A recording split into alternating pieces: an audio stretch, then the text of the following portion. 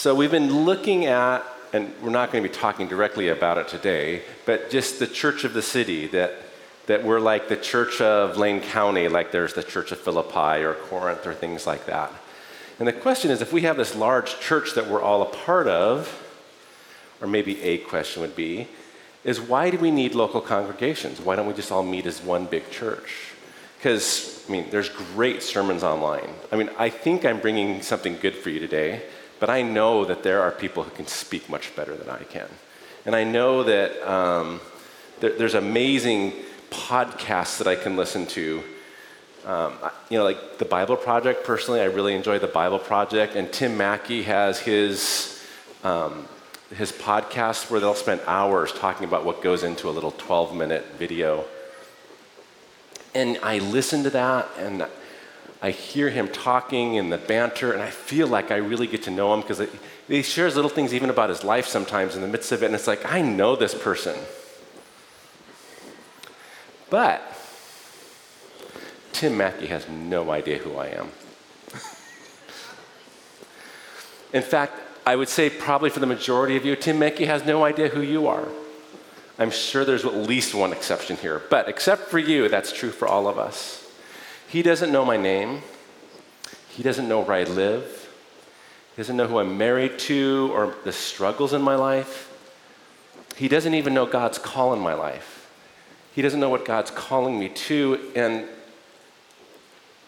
the truth is, Tim Mackey does an incredible thing for the kingdom as far as how we see the world or the word in a holistic sense. But God's design for us personally is for us to grow and mature within community. So I'm not saying what he's doing is not important. What I'm saying actually is what's more important is that we have people in our lives who know us, people in our lives who can speak into our lives, people in our lives who we're willing to be vulnerable with. So discipleship, which is in part what we're talking about. And by the way, I can say, I want to submit to you that family and discipleship are in some way synonymous. Because when we are in family, we're in community with one another. When we're walking alongside one another, when we're pursuing God together, we are discipling each other at the same time.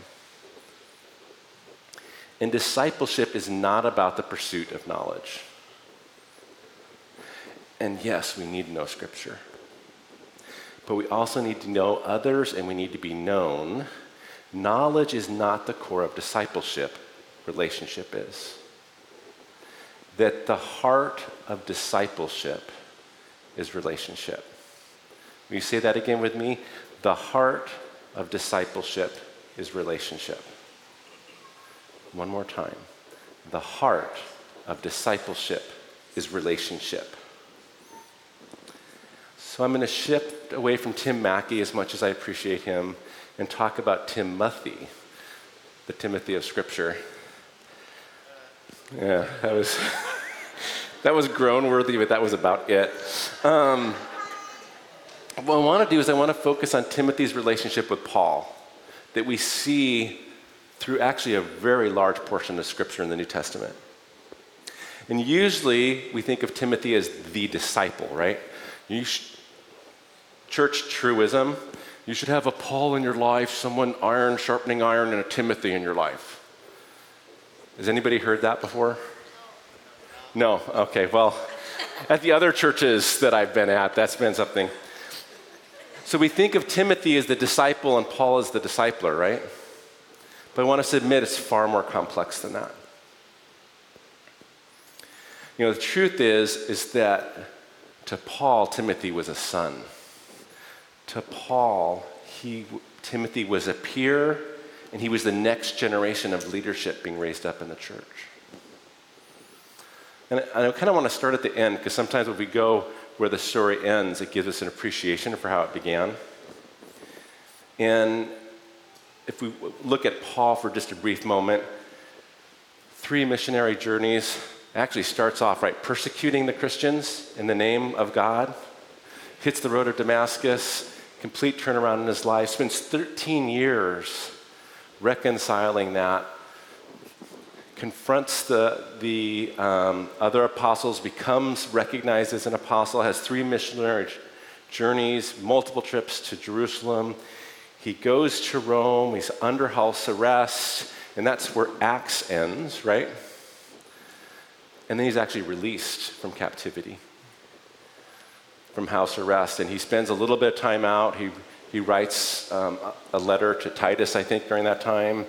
And then during Nero's reign, he's picked up again, is under arrest, he's in chains, and he's going to be executed and martyred. It doesn't show up in the book of Acts, but from other things, this is what we believe happened. And it's during this time, the last thing Paul wrote that we have is 2 Timothy. And JP, if you'd pull up 2 Timothy 1.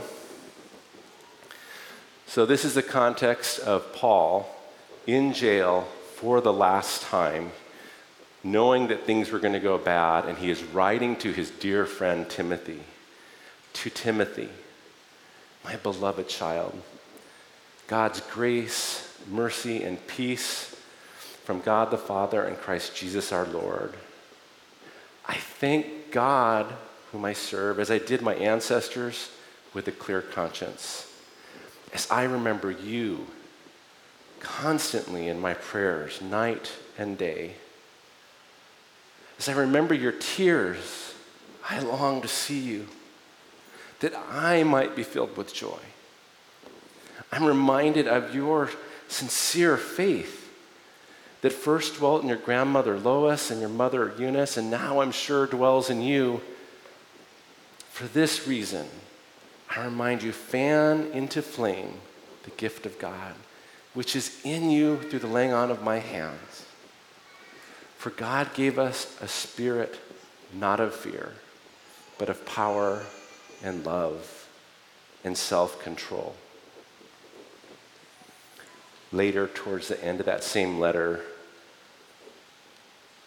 he speaks again to Timothy in a really intimate way. In 2 Timothy 4, 6, and 7, for I am already being poured out as a drink offering, and the time of my departure has come. I have fought the good fight. I have finished the race. I have kept the faith. This is a letter of deep, interconnected friendship. This isn't a casual acquaintance. This is someone who he's spent years with. Someone who Paul knows Timothy's soul, but I would submit that Timothy knows Paul's soul just as well because of all the time they've spent together. I think there's things in this letter that we will never understand because they were so close. There were nods and winks to the relationship that we don't have context of because we weren't there. We didn't have the shared experiences they had. And he's encouraging Timothy in verses 4 and 5. As I remember your tears, and I'm guessing this had to be when they were being parted. Timothy was weeping at not being able to see Paul for a while. I long to see you and be filled with joy. He's reminding Timothy that Timothy brings joy to Paul, and he has for years. And then he also challenges him. For this reason, I remind you to fan into flames the gift of God, which is in you through the laying on of my hands. For God gave us a spirit not of fear, but of power and love and self-control. These are some of some of Paul's last words to Timothy. This is like a deathbed, what's the last thing I can say to you? And he's encouraging Timothy to walk in what's been given him, and in areas that Timothy, I'm guessing Paul would know, probably struggles at times. But he wants him to remember that. So here's the things I want you to see in this, and we'll hit them again probably, is that A, they were vulnerable with one another and they knew one another very well. And out of that, the encouragement they received was amazing, and they had the ability to challenge each other in areas where they needed to grow or change, because it was covered by a depth of love. I have had people give me amazing compliments that meant nothing to me, because they saw something good I did, but they didn't know me. They don't know my junk. They don't know what an idiot can be. They haven't talked to Kristen. Now, I will say, if anyone's going to be at my back and defend me, it will be Kristen. But she knows my stuff. My kids know my stuff. The people I work with know my stuff. When somebody really knows me and they give me a compliment that I'm not looking for, that pierces my heart. That is something I can hold on to because they're not complimenting something I did good. They're complimenting me on my character and who I am because they know me. And that's meaningful. And you can't have that if you don't know someone. That's God's design for discipleship. That's God's design for ecclesia. That's God's design for family. So let's go back now to the beginning of that relationship. Paul, again, after persecuting the church and on the road to Damascus and finally being sent out of Antioch in Syria to the Gentiles with the approval of the apostles in Jerusalem, begins his first missionary journey with Barnabas, and they go through Galatia, which is in modern, if Syria's here,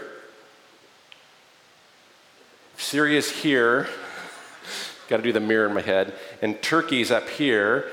There's Antioch in Syria, and then he's up in Galatia, which is in Turkey, and they're going through Pera, another Antioch, which is in Galatia. There's like more than one Portland in the world. There was more than one Antioch.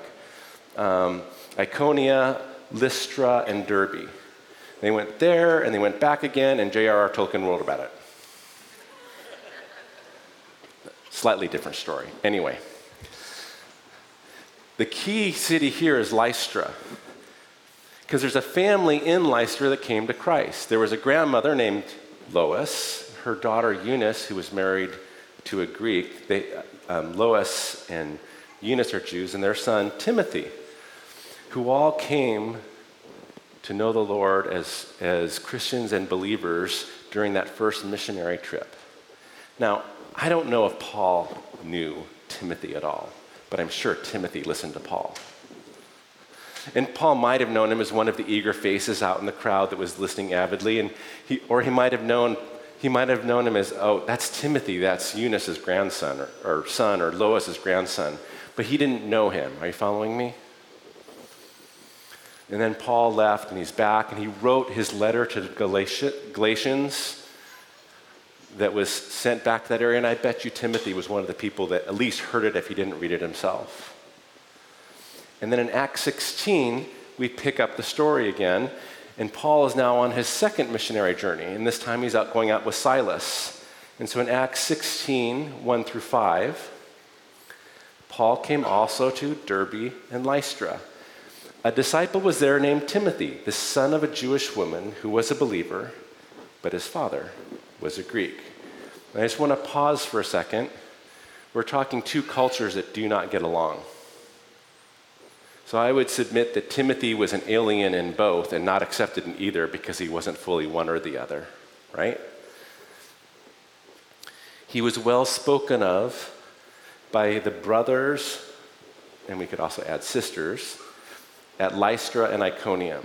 So he had, during this year or two that Paul was gone, he had risen in prominence within the church because of his heart for the Lord. Paul wanted Timothy to accompany him, and he took him and circumcised him because of the Jews who were in those places, for they all knew that his father was a Greek. As they went through the cities, they delivered for them observances of the decision that had been reached by the apostles and elders who were in Jerusalem. So the churches were strengthened in faith, and they increased in number daily. So Luke has taken a lot that's happening and put it in one brief paragraph.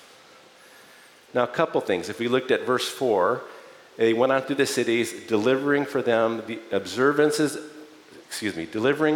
them for observance the decisions that had been reached by the apostles and elders who were in Jerusalem. Because there was, and that, if we went back in time and we spent a lot of time there, basically the Jews said, if you're going to become a Christian, you need to become a Jew first, which means all the laws of Moses, including circumcision. And they had a big argument, and Paul was defending the Gentiles, saying, this is ridiculous. Jesus freed us from the law. He didn't bring us back under the law because he completed the law.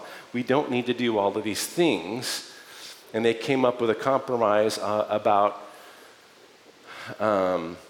marital fidelity, basically, and not drinking the blood from animals that had been sacrificed in other places.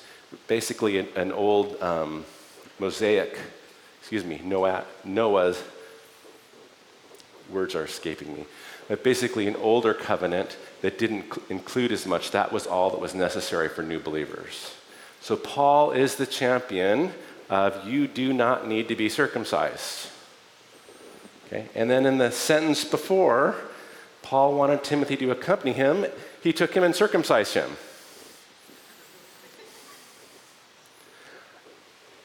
This is one of those scriptures that when I was doing my faith really, really troubled me because I don't like hypocrisy. I'm not saying I'm not hypocritical at all. I'm saying I don't like it. Here's what I think it played out between Paul and Timothy, what it might have looked like, because they've spent some time together.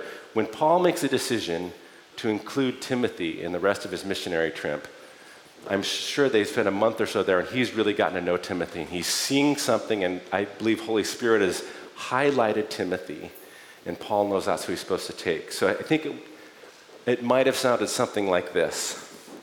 Timothy, I heard about you before I'd returned. Your passion for following Christ, and I'm impressed by your depth of knowledge of both Jewish and Greek cultures. Understanding these cultures would be a huge help in our mission if you would join us. There's just one thing, though, that could hinder you as a leader. Would you consider being circumcised? I'm confused. You didn't ask Titus to be circumcised. In fact, you defended his worth as a believer. True. But both of his parents were Gentiles. Your mother's a Jew. And many Jews will expect that you were already circumcised as part of that heritage. I can understand that, but aren't we speaking mostly to Gentiles? As with here, I always start in the synagogue. Truth be told, I often get more resistance from Jews than I do from the Gentiles. I want to be really clear with you, Timothy. I don't believe it's necessary for your standing as a Christian at all. I'm asking you because I believe you will be a leader in the church. And it will silence arguments that the Jews will use against you. I'm asking you to consider this sacrifice so that you can reach more of our people as we spread gospels to all of the people. But this is your choice because it's your future. This is a hard thing you're asking of me. Yet I'm willing to sacrifice so that I can increase the glory and the grace given to God. I'll just need some time to recover before we go.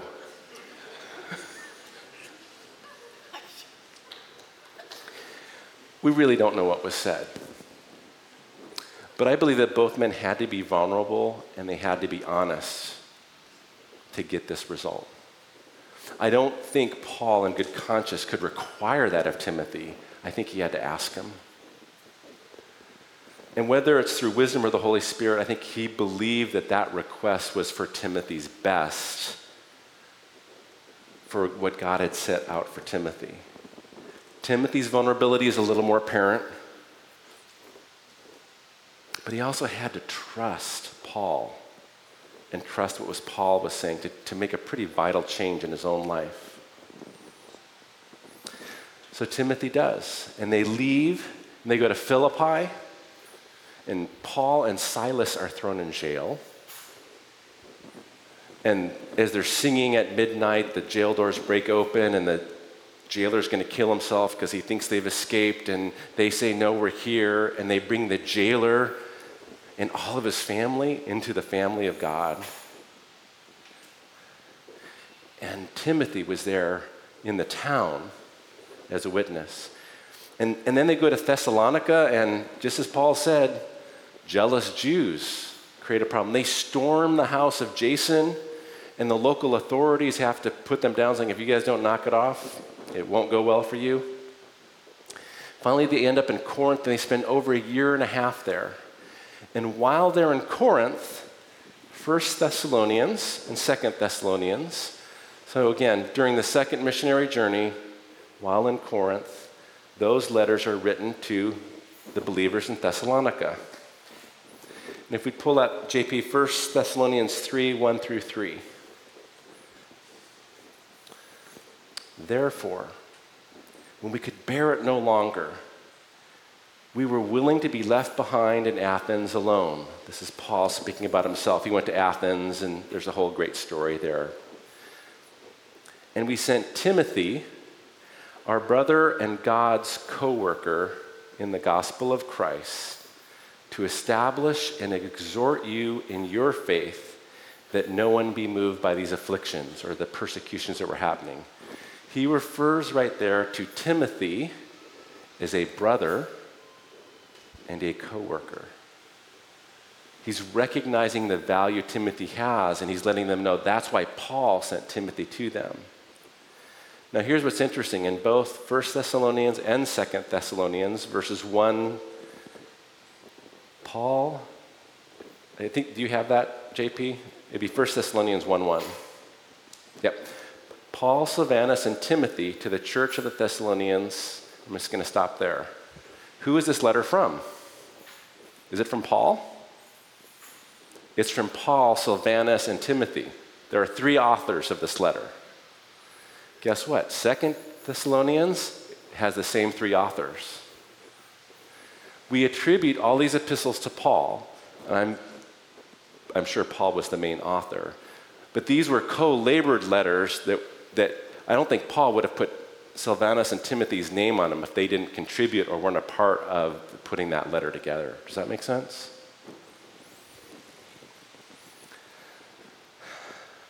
They return back, and later they have their 3rd missionary journey, and they go from Antioch to Tarsus, Iconium, Ephesus, Troas, Neapolis, and Philippi. And there's this long stay in Ephesus. And while they're in Ephesus, some letters are written to the Corinthians. So 1 Corinthians 4:17. For I became your father in Christ Jesus through the gospel. I urge you then to be imitators of me. Paul puts this in multiple letters to the churches in various areas. To be imitators of me, Paul, because I, Paul, am an imitator of Christ. I'm actually asking you to imitate Christ. Become an imitator of Christ like me, but God has me here so you can look at me. I'm physical form. You can see me, you can touch me, and be like me in pursuing Christ first above all else. Does that make sense?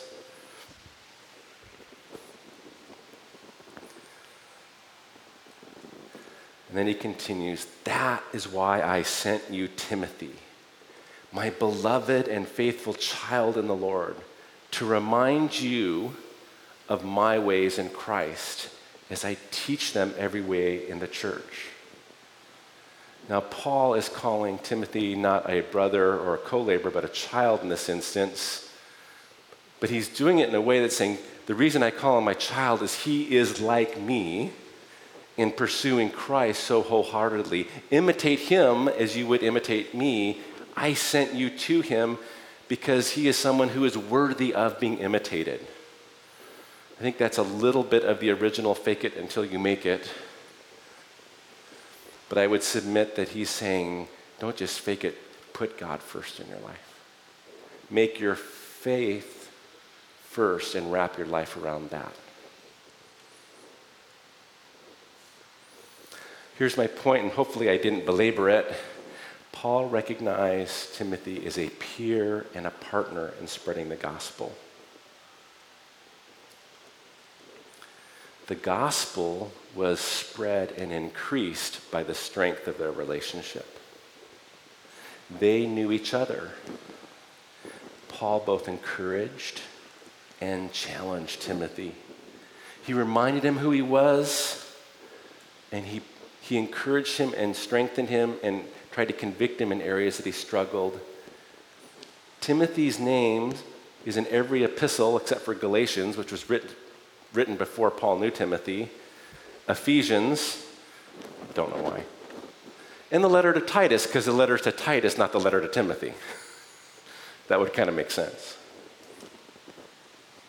What a great friendship they had. How much Paul relied on Timothy. I think Timothy was far more than a disciple. I don't think disciple covers it. So I'm lifting this relationship up not as an example of how to disciple, but as an example of how to be a disciple, how to walk in family, how to walk in relationship. You may be in here today seeking family, and I am thankful that you're here, that we consider ourselves family.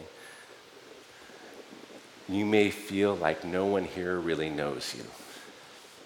You may feel isolated. And I want to encourage you to take the risk to be vulnerable and start to connect to other people. Don't wait for them to connect to you. They can't read your mind. They don't know how lonely you may actually feel.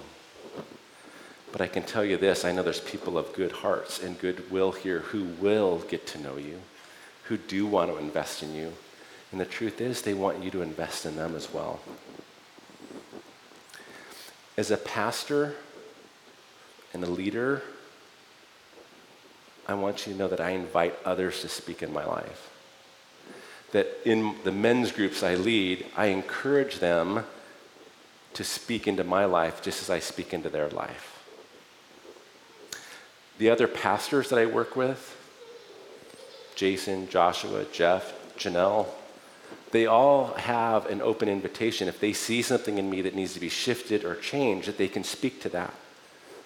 And I'm really, really grateful that the majority of the speaking into my life is encouragement, not correction.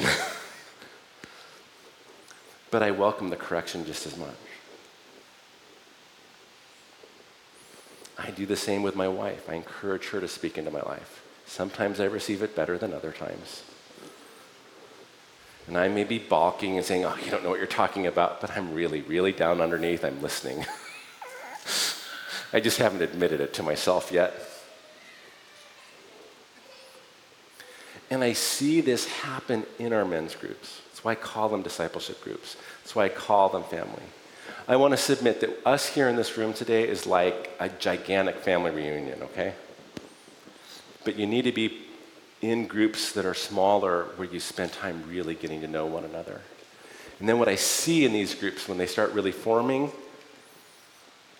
is a guy saying, gosh,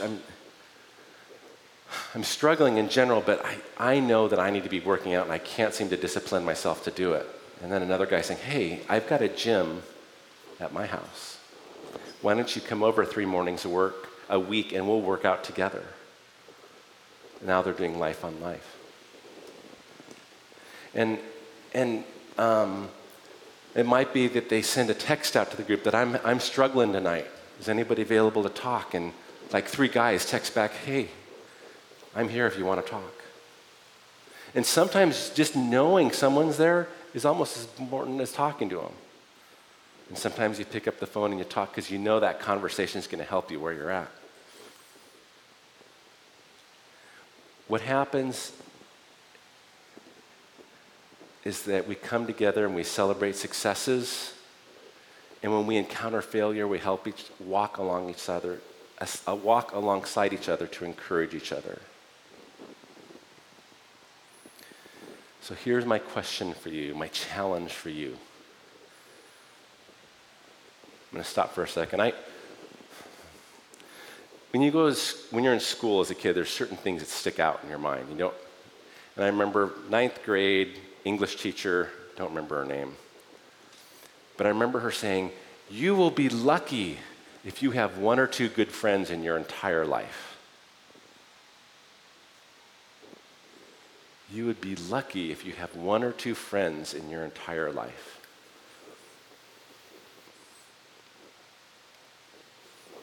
I would submit to you, you need 3 or 4 people who know your soul.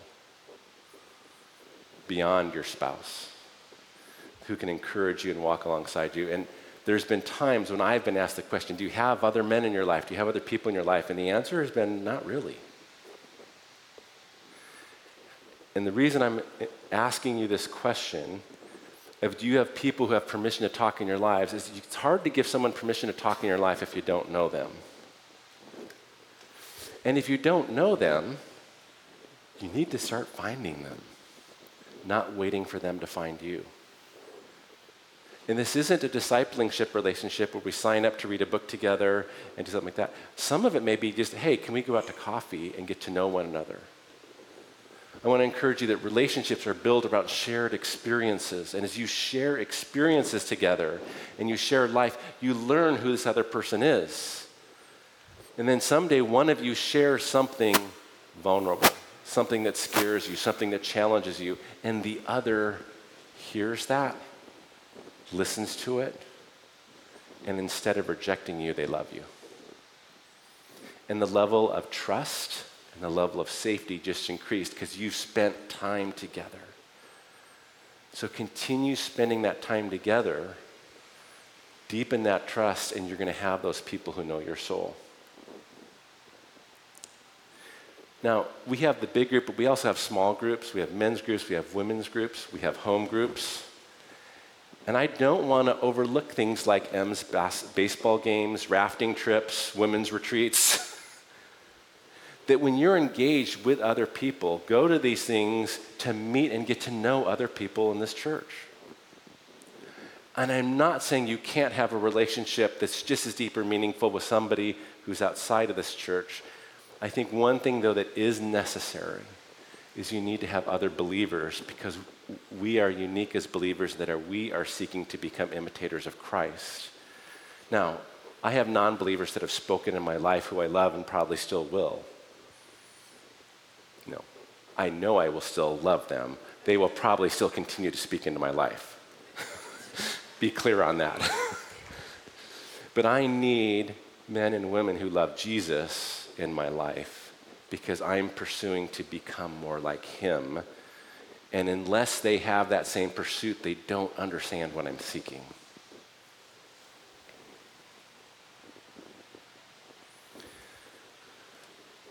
It starts with small things, but can become something very meaningful.